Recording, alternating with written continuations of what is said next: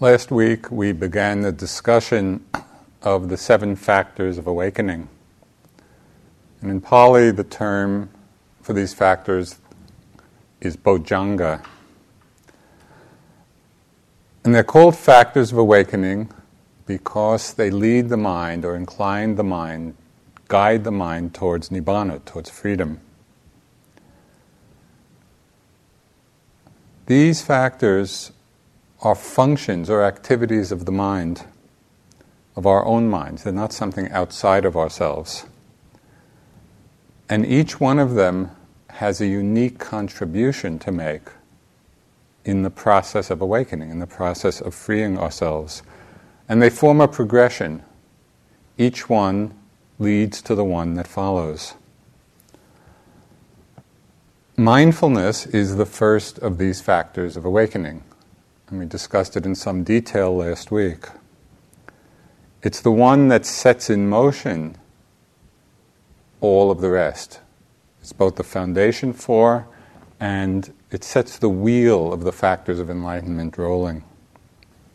So this is from the Anapanasati Sutta. These are the words of the Buddha. And how, bhikkhus, do the 4 foundations of mindfulness, developed and cultivated, fulfill the 7 enlightenment factors? Bhikkhus, on whatever occasion a bhikkhu abides, contemplating the body as body, or feelings as feelings, mind as mind, dhammas as dhammas, each of the foundations. On whatever occasion a bhikkhu abides these, fully aware, ardent, and mindful, having put away covetousness and grief for the world, on that occasion, unremitting mindfulness is established in him. On whatever occasion unremitting mindfulness is established, on that occasion, the mindfulness enlightenment factor is aroused. And one develops it, and by development it comes to fulfillment. Abiding thus mindful, one investigates and examines that state with wisdom. One investigates and examines that state with wisdom and embarks upon a full inquiry into it. On whatever occasion, abiding thus mindful, a bhikkhu investigates and examines that state with wisdom and embarks upon a full inquiry into it. On that occasion, the investigation of states enlightenment factor is aroused, and one develops it, and by development it comes to fulfillment. So it's always good to just hear the Buddha's direct instructions on this. By abiding mindfully, unremitting mindfulness. It's a good phrase to keep in mind. Unremitting mindfulness, and then one abides contemplating, investigating. One actually does something with what one is mindful of. And this is the second factor of awakening. In Pali, the term for this factor is Dhammavicaya, and it's translated in various ways. Sometimes it's translated as investigation of states, or investigation of truth, or discrimination of dhammas, or discerning the Dhamma. And one of my favorite translations is truth-discerning wisdom. Right? So this is a particular faculty of mind, it's a particular activity of mind, this investigative factor, the factor of inquiry that discerns the truth. And so we might think of it, this particular awakening factor, as that which discerns or illuminates the truth by means of discriminating wisdom. One teacher summed it up very colloquially and aptly, saying, this factor of enlightenment is knowing what's what. Right? And that's really the gist of what this particular activity of mind does. It's knowing what's what. So again, from the Buddha, when a bhikkhu dwelling mindful in this way discriminates, inspects, applies investigation by means of wisdom, then the awakening factor of Dhamma discrimination is developed.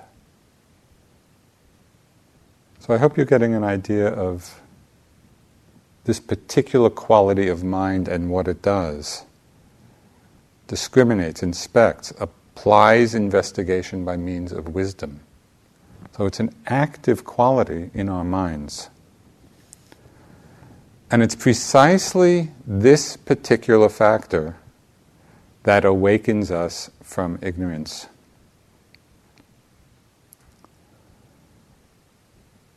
There's a wonderful commentary on the Buddha's teachings called The Questions of King Milinda.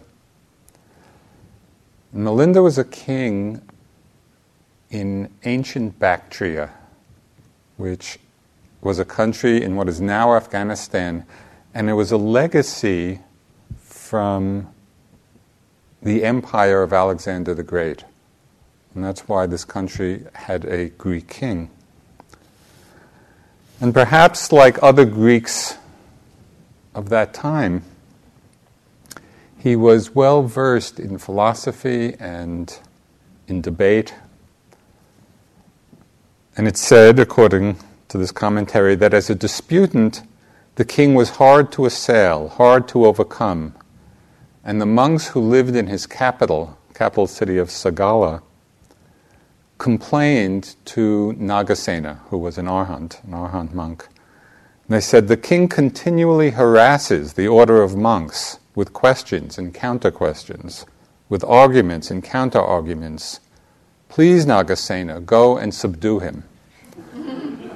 And so this is what Nagasena replied, Nagasena the Arhat, and I love his reply. Never mind just this one king. If all the kings of India would come to see me with their questions, I could well dispose of them, and they would give no more trouble after that. You may return to the capital without any fear whatever. He was confident in his understanding. So this book, The Questions of King Milinda, is an account of the dialogues between the king and Nagasena. What's interesting is that many of the questions that the king raises are the very same questions that many of us have about the teachings. He really points to things that are not evident, or sometimes not so clear. And he's picking out those points, and Nagasena's replies are always tremendously illuminating. So in one of these dialogues, Milinda asks Nagasena, by how many of the factors of enlightenment, by how many of these factors does one actually awaken? And Nagasena answers that it is by means of just one, namely the factor of investigating the Dhammas. So why then, asks King Milinda, does the Buddha speak of 7 factors of awakening? A reasonable question. So Nagasena responds, does a sword placed in its sheath and not grasped in the hand succeed in cutting what needs to be cut? If the sword is staying in its sheath, is it able to cut anything? Certainly not, the king replied. In exactly the same way, Your Majesty, one cannot awaken by means of Dhamma discrimination without the other 6 awakening factors.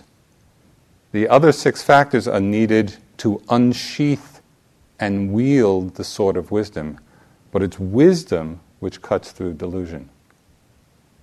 And so we see the importance and the power of this particular factor of enlightenment. I think it's crucial that we understand the activity of investigation, the activity of inquiry. The other factors support the sword, but we need that sword of wisdom to cut through delusion.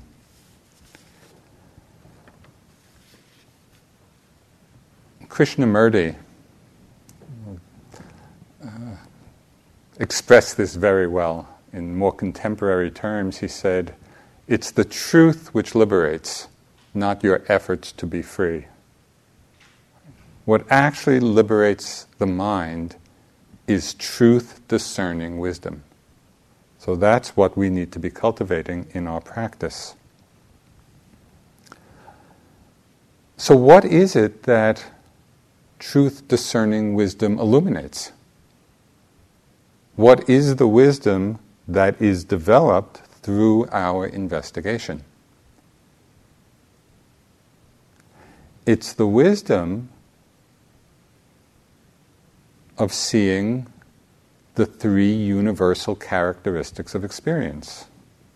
And these are precisely the things that Myoshin has been talking about over the last weeks. And the Buddha, again, he expressed this so clearly. He said, "In one who perceives impermanence, the perception of non-self becomes firmly established." It's through seeing impermanence that the understanding of non-self becomes firmly established. And one who perceives non-self achieves the elimination of the conceit, "I am," and attains Nibbana in this very life. So the direction is very clear. With this faculty of investigation, of inquiry, we practice to realize for ourselves the impermanence, the unsatisfactoriness, the selflessness of everything that's arising.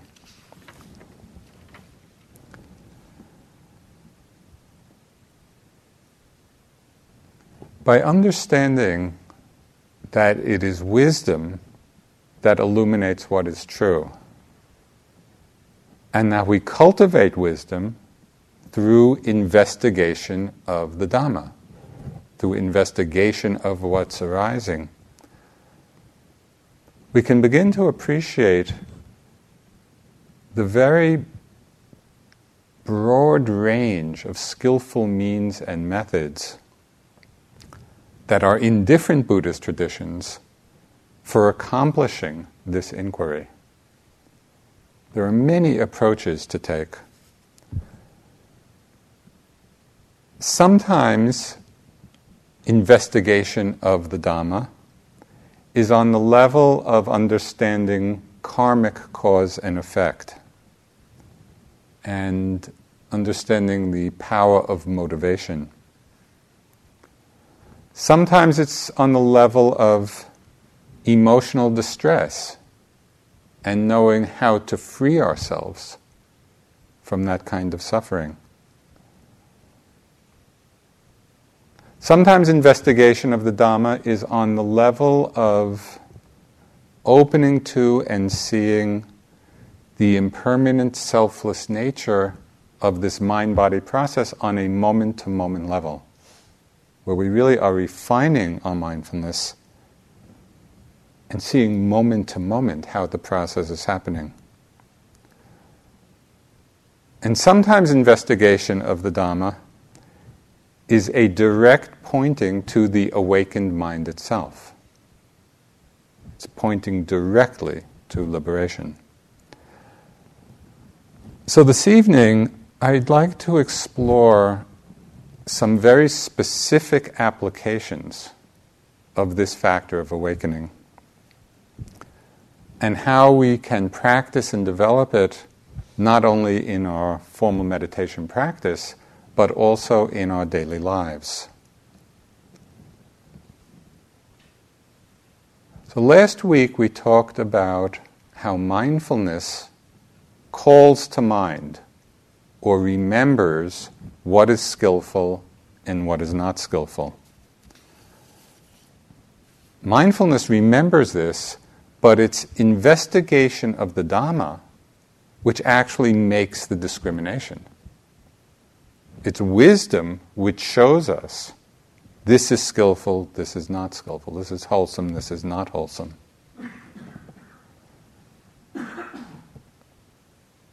And we do this by looking deeply or investigating the motivation behind the actions, whether it's of the body, of speech, or of mind. Because it's the motivation which determines the skill or unskill of the action. And the Buddha helped us along with this. There's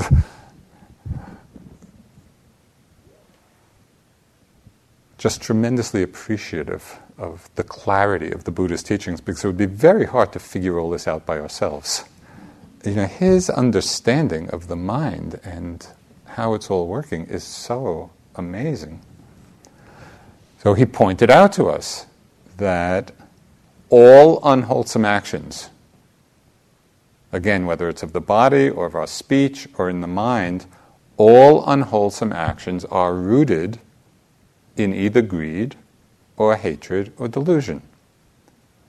And all wholesome actions are rooted in their opposites: non-greed, non-hatred, non-delusion. So our inquiry, our investigation, is to be open enough and honest enough and sometimes courageous enough to really look at our own motivations. What are the motivations that are arising in our minds?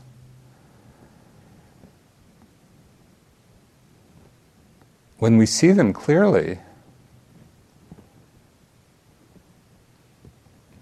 it's possible that that clarity of vision might put a dent in our self-image, because we might see motivations, unwholesome motivations that we weren't even aware of. On the other hand, seeing clearly might actually inspire us when we see very powerfully wholesome, skillful motivations. So we need to be open enough to really see honestly, okay, what is it that's there? What are the qualities in the mind that are motivating us to act? We can look at them in terms of very specific actions. So the one that just came to mind as I was reflecting on this, it might be interesting to watch the mind carefully as we go through the lunch line and we see our favorite food. What is the mind doing? Are we as settled back in the moment as we are when we're doing walking meditation? And there's no toppling forward, there's no wanting, there's no we're just taking a step, being mindful of the step. Do we go through the lunch line, seeing our favorite food in the same way? Or is there kind of a slight anticipatory leaning forward, or reaching for within anticipation and desire? It might be a very small thing, but still a movement of the mind. An unwholesome motivation in mind. We might investigate motivation in a more general way of just looking at what is the basic aspiration of our practice? Why do we come here?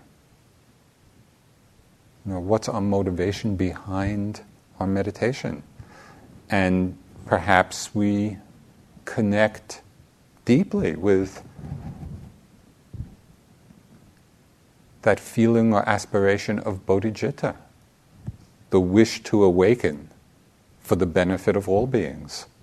A tremendously wholesome motivation in the mind, one that can really inspire us. Sometimes there's a rapid interplay of wholesome and unwholesome. In the same sitting, or the same walking, or the same mental drama, we can go back and forth between the two. So I had an example of this on my last retreat when I was sitting here at the Forest Refuge. I was reflecting on the awakened qualities of the Buddha, and particularly the aspect of the mind being free of desire, free of craving. And I was just kind of reflecting on that. And I started imagining what it would be like to abide in a mind that just didn't desire, didn't have craving. And I thought to myself, well, why not just do it? Because clearly, it's a happier state. I was sure of that. It definitely feels better not to want than to be caught in wanting and craving. And the Buddha pointed to this very directly. He said, there are two kinds of happiness. There's the happiness of sense pleasures and the happiness of renunciation. And that the greater of them is the happiness of renunciation. So we all really know this from our experience. It's just that the knowing is often momentary. But we know, we have had the experience of that freedom. So here I was inspiring myself with these reflections, and just abide in that space of ease and openness. And then in a moment, thought came to mind about my favorite meditation sweatshirt. It was just a sweatshirt that was so comfy, and it was so nice to sit with. And it had this big hand-warming pouch. And every morning at breakfast, I had a place to put my hard-boiled eggs as I went through the line. And it was like the perfect meditation garment. And then I thought, if only I had this sweatshirt in different colors. Because then I could wear it every day and people wouldn't think that it never got washed. And so my mind was just going on and on. So in a flash, I went from the most inspiring and motivating reflection on the mind free of desire and grasping and the ease of that. And then just in a moment, being seduced and momentarily believing that many colored sweatshirts would be the key to enlightenment. So right in this scenario, which might be a little different in the details, but is probably not so different than what often arises in the mind of yogis. We each get caught in our own little fantasy. But right in this situation, we can see and appreciate the working of the first two factors of enlightenment, the first two factors of awakening. At some point, the watchman named mindfulness became aware of all the sweatshirt thoughts. I was in it, and then thinking. And then the factor of investigation of dhammas came into play as I began to inquire and really look, okay, what was fueling these thoughts? Right? I started to investigate, why were these thoughts, why did they keep coming? And of course, the most obvious answer, and the first thing I saw, was that it was simple desire for the nice, comfy feeling I had in wearing the sweatshirt. But I didn't stop there. I kept looking, and I saw there was something else going on, another defilement that could be seen. And that was the defilement of conceit. And, as you know, in Buddhism, the term conceit refers to just that sense of I was, I am, I will be, something. Right? So in this case, even as I was on one retreat, my mind was already projecting myself into a future retreat. Right? So there was I am, I will be. So just seeing, not with judgment, just truth discerning wisdom. right? Discrimination of dhammas. That's the activity of this factor of awakening. To inquire, how is it happening? What's actually there? At this point, I created a little cartoon character for the defilement of conceit. And I could just see kind of this little character in the mind, and I gave it a name. And the name I gave it was Will Be. Will Be. I was, I am, I will be. So every time conceit came, Will Be is here again. And just seeing that and giving it that name, it was enough to kind of puncture it, deflate it. Okay, so this is one area of investigation of dhammas, really seeing what is skillful, what is not, what is wholesome, what is not, and understanding how they're arising in the mind. Investigation of dhammas also comes into play when we find ourselves caught in major storms of afflictive emotions,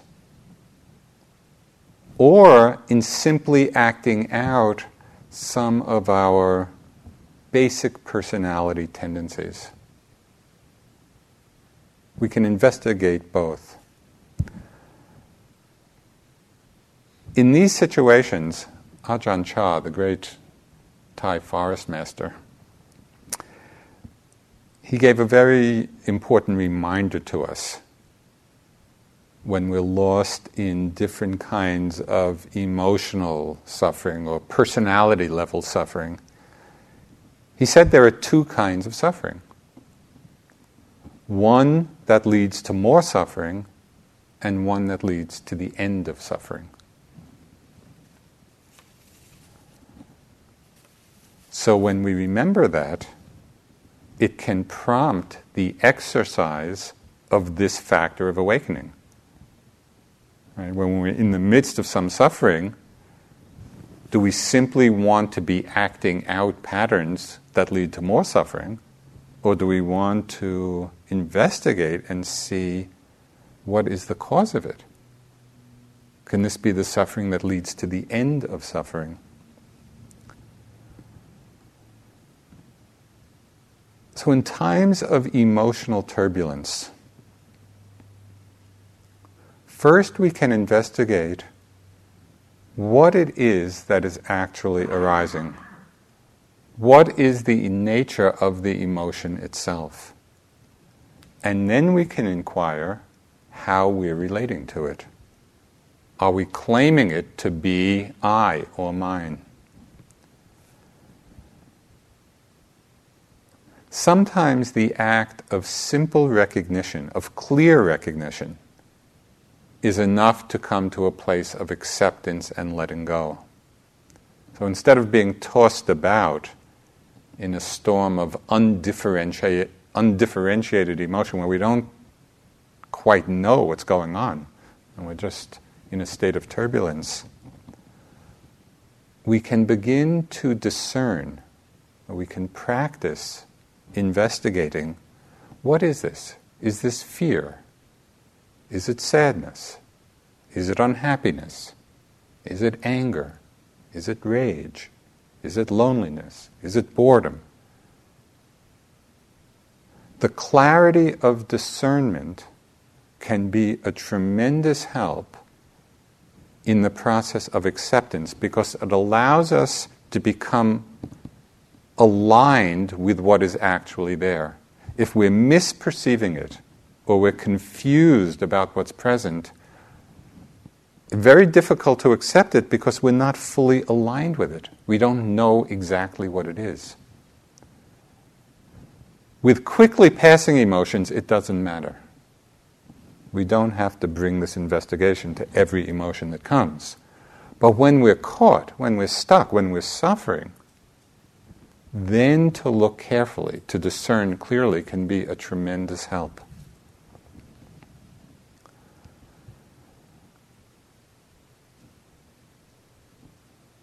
Sometimes we can investigate further and in another way.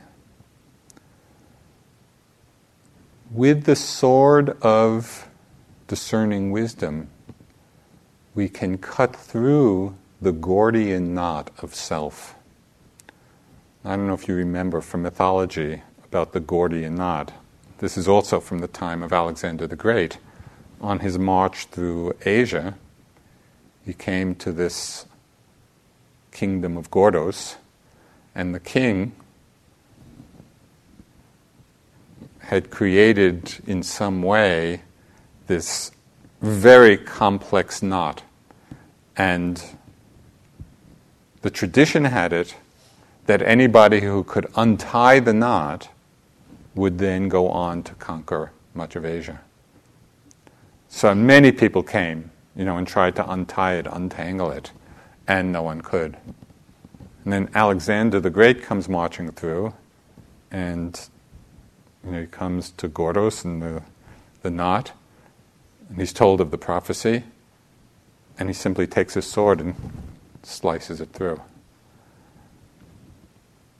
That can be our sword of wisdom in slicing through, cutting through the very notion of self.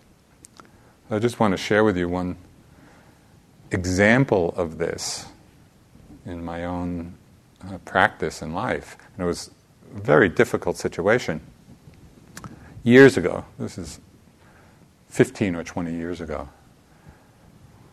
had a situation where a very close friend did something that I felt as a huge betrayal of my trust. And I don't know whether you've had that experience of the feeling of betrayal, but it is a tremendously painful emotion. It just felt like a knife in my heart. And I was going through a lot of emotional and mental machinations in dealing with it, and trying to be with it. From my first plotting of revenge to saying, no, I really have to work on this in myself. And finally, after being with it for quite a while, I had a realization that proved to be very liberating. Even as I was experiencing this feeling of kind of the knife in my heart, I realized for that knife to hurt, it needed a place to land. And if there was no self for it to land on, it wasn't a problem. And understanding the situation in that way, it was like the relief of this huge emotional burden. Through coming to that understanding of the selfless nature of the whole process. So sometimes investigation of the Dhamma right in the middle of intense emotional difficulty, if we really are examining carefully, and with interest, okay, what is the cause of suffering here? It was not what the other person did, even though it was not a very skillful act. The real suffering was because there was a self to receive it. And in the dissipation of that, the mind and heart again came to a place of ease. So all of this is investigation of the Dhamma. We actually are using our practice to liberate ourselves.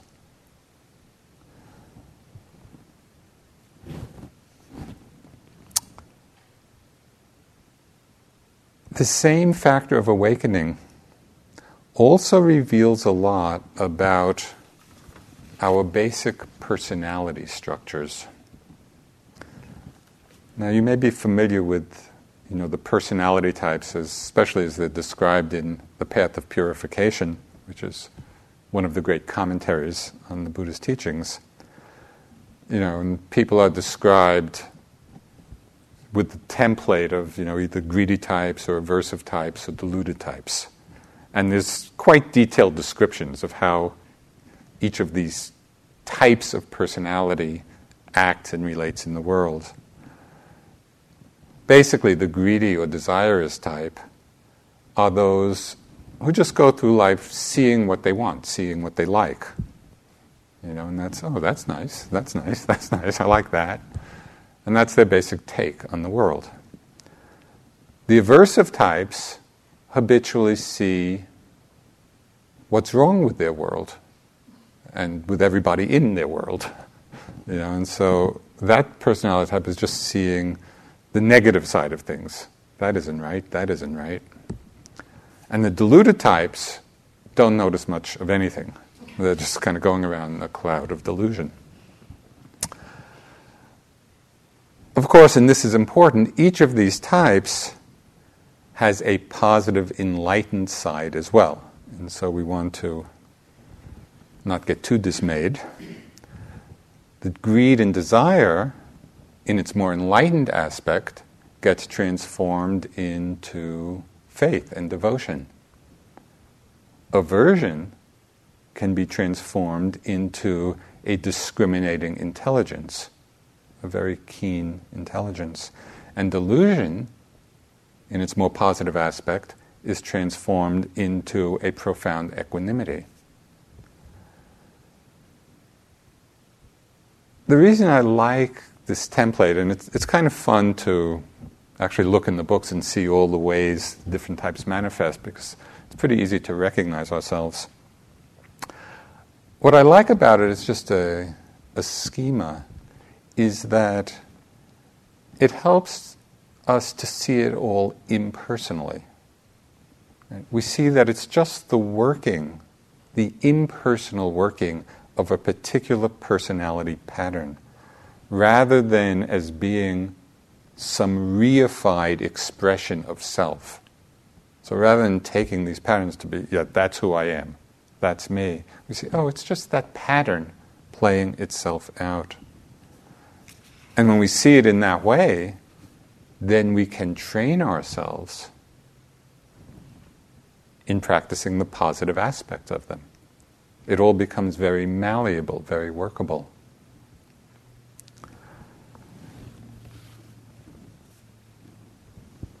Bhikkhu Bodhi, who many of you probably know as a great Buddhist scholar and translator, and his translations are really wonderful, wonderful translations of the Buddhist teachings. He wrote of another template of personality structure, which I found very helpful, particularly in the context of this factor of enlightenment, investigation of Dhammas. And he used the 5 aggregates as a way of distinguishing our habitual tendencies. So I'll just read through kind of his analysis of this.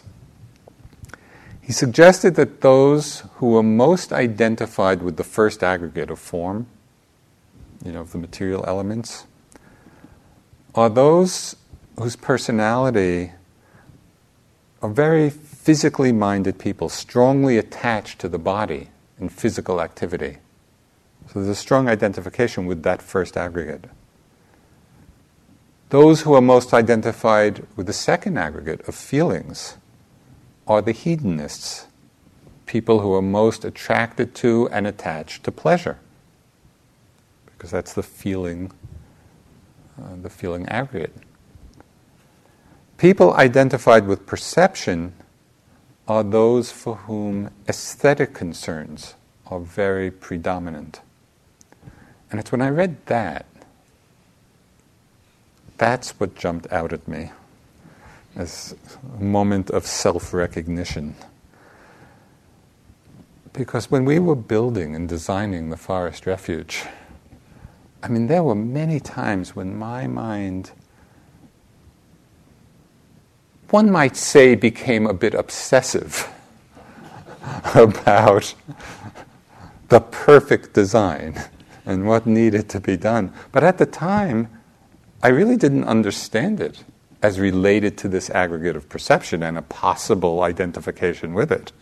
I thought I was just seeing things clearly. So when I read this, it was very illuminating at a particular personality trait of mine.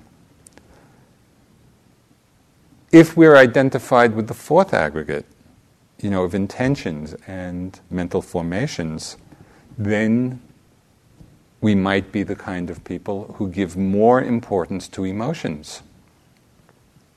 Or if volition particularly is predominant, then we might be the people who are very action-oriented and be identified with, well, we're the one who can get things done, because we're so identified with that volition or intention. And those who are most identified with consciousness often see themselves primarily as thinkers. Well, I'm the one thinking, I'm the subject of all these thoughts. So, of course, it's important to remember that any template is a conceptual overlay on experience. So we don't want to take these to be kind of some statements of absolute truth. But if we use this awakening factor of investigation of the Dhamma, in this way, we can begin to see the conditioned nature of those traits that we most take to be ourselves. It's a place often where the sense of self coalesces and congeals in our basic personality traits. So if we investigate with any of these templates, we really begin to see their impersonal, impermanent nature.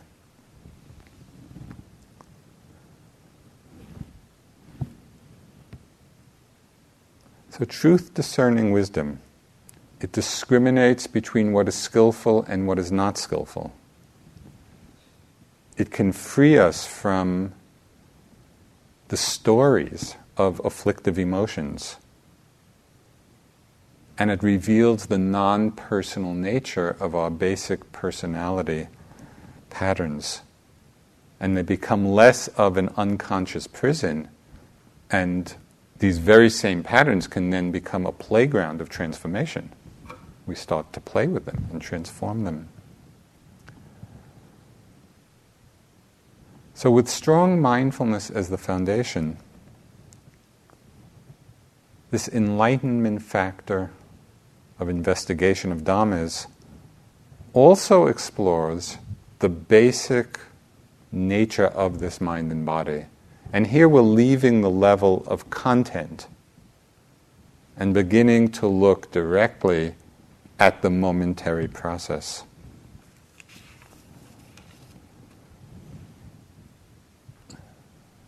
There's one important understanding in the practice that's called purification of view.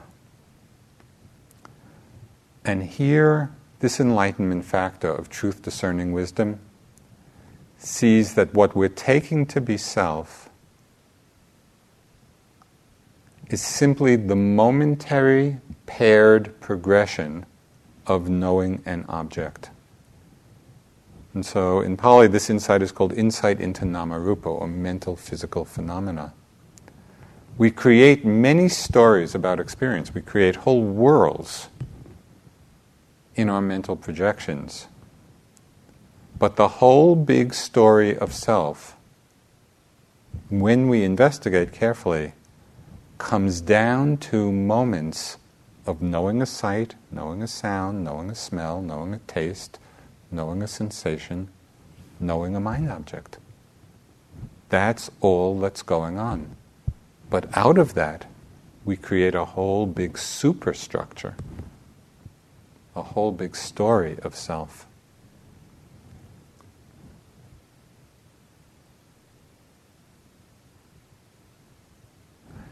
An investigation of dhammas can take it a step further. Not only do we see that our experience is actually just this momentary paired progression of knowing an object, knowing an object, knowing an object, but we begin to discern clearly the difference between the knowing and the object. These are two different processes happening simultaneously. They can't be separated, but they can be distinguished. So just as an example of what that means, if I hold this up, you see both color and form. Right? Color and form are two different things, but they're inseparable. You see color in a form and the form as a certain color. So that's just an example of how things can be inseparable but distinguishable. In the same way, knowing and its object, they're inseparable but distinguishable. So just as an example of how we might learn to discern the difference. And all of this is in the service of a deeper realization of anatta, of selflessness. The example is a little odd, but I hope it will serve the point. So just imagine a corpse, and we're pumping air into the lungs of the corpse. Right? So as we're pumping air in, there's a rising and falling movement, right, of the chest and the chest cavity and the lungs. So the rising, falling movement is there, but presumably the corpse doesn't know that there's anything going on. Whereas when we breathe and there's a rising, falling movement, not only is there the same physical movement as with the corpse, but there's something else as well. What is that something else? The something else is consciousness, is awareness.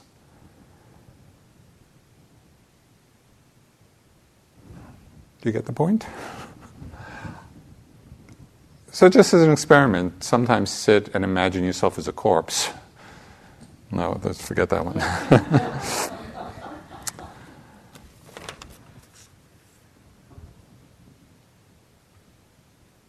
We can actually cultivate this particular investigation of the Dhamma, this discernment of mind and materiality, of mind and object, at any of the sense doors.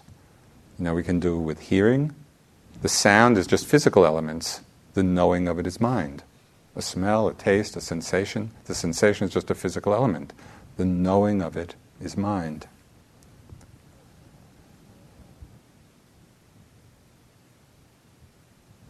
Through this discernment, we begin to see that neither the object nor the knowing is self, is I. There's no subject there. I've spoken to many of you about just changing the linguistic framework of our experience and putting it in the passive voice. So a sensation being known, a thought being known, a sound being known. And just that linguistic change takes the subject out of the picture. There's no subject in that. There's just different objects being known. The great philosopher Wittgenstein, he expressed this very point. He said, "The sense of a separate self is only a shadow cast by grammar." Right? Language has a huge impact on how we perceive things. And it's largely due to language that we keep repeating the mistake of perceiving things through the lens of self. Another writer has written many great books, Wei Wu Wei. He said, "We do not possess an ego, we are possessed by the idea of one." Right? It's just our mental creation. So investigation of Dhamma, this inquiring factor of mind, it's this activity of the mind that's really looking deeply and discerning the very nature of this mind-body process moment to moment. That's what reveals this. So it doesn't become just an abstract philosophic discussion, but we really start experiencing things in that way.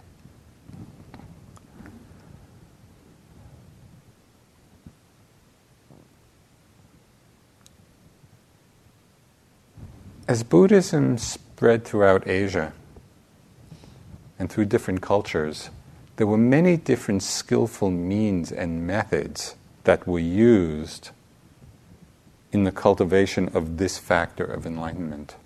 In India, the Indian culture was very analytic. And so a lot of the teachings, as you know, in the Theravada tradition, are very detailed analysis and a deconstruction of the sense of self. In many of the other cultures that were not so analytic, there were different methods used to investigate the truth, to investigate the Dhamma, and to come to this realization of selflessness. And in Zen, there's a teaching called the doctrine of no mind. And in this teaching, there's a direct pointing to the empty, selfless nature of awareness. And many of the koans in Zen practice are really a means of leading to this realization. So there's one, it's kind of a koan or a dialogue, which is this direct pointing. And when I was on retreat, I just happened to come across it, in doing a little reading. And it had such impact because right in the middle of the retreat, it's like it became very alive. So I thought to share with you because it really has the power to liberate. And it's a famous dialogue between Bodhidharma, who is said to have brought Buddhism from India to China, and Huike, not sure of the pronunciation, but he's the person who became the successor to Bodhidharma. As legend goes, Bodhidharma was sitting in this cave for 7 years, facing a wall, contemplating the ultimate. And Huike came, and he was in a state of tremendous distress. And he kept imploring Bodhidharma to give him the teachings. And it said Bodhidharma just sat, in the ultimate. So after many pleadings, finally, and again, this is the legend, Huike cut off his arm and kind of sent it in as a demonstration of his sincerity. So Bodhidharma was moved by that and kind of came out and had a little dialogue. So this is the dialogue. Okay. So Huike says to Bodhidharma, "Please teach me the Dharma seal of all the Buddhas. Just teach me the essence of the awakened mind." And Bodhidharma says, "The Dharma seal of all the Buddhas cannot be obtained from someone else." So Huike says, "My mind is distressed. Please pacify it with your teaching." Bodhidharma says, "Present me your mind, and I will pacify it." Huike, "I've searched for my mind, but I can't find it." Bodhidharma, "There, I've pacified it." This is a very profound teaching, right? And it's a very good practice of investigation of dhammas. I've looked for my mind and I can't find it. Right? To really look into the nature of awareness itself. To look and see. Tulku Urgyen, who's a Dzogchen master, he expressed it another way. He said, "When you look for your mind, there's nothing to find. And the not finding is the finding." Right? When we look,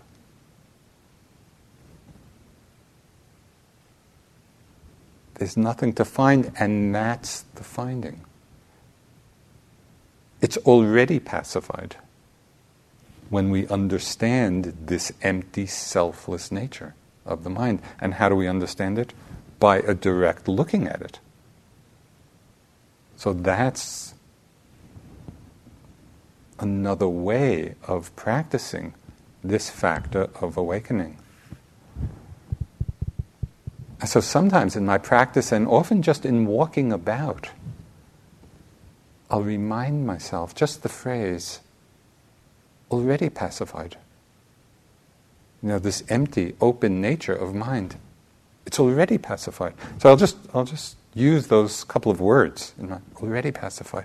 And I often feel, just in that moment of remembrance, a kind of settling back from, a subtle wanting or leaning forward or anticipating of experience that I didn't even know was there till I reminded myself, already pacified, already empty, already selfless. So we can use all of these different teachings, all of these ways of cultivating this factor of enlightenment, this truth-discerning wisdom. Because it's this wisdom, in whatever way we cultivate it, in all the ways, in different situations and at different times, this is what awakens us. I'll just close with a kind of a very moving little statement that says, the light of a single candle can illuminate the darkness of 10,000 years. It doesn't matter how long we've been lost in confusion, in a thought, in an afflictive emotion. The light of a single candle, a single moment of truth-discerning wisdom, dispels the darkness. So this is our practice. This is what we're doing. And all the other factors of enlightenment are in the service of wielding this sword of wisdom. So let's sit for a couple of minutes.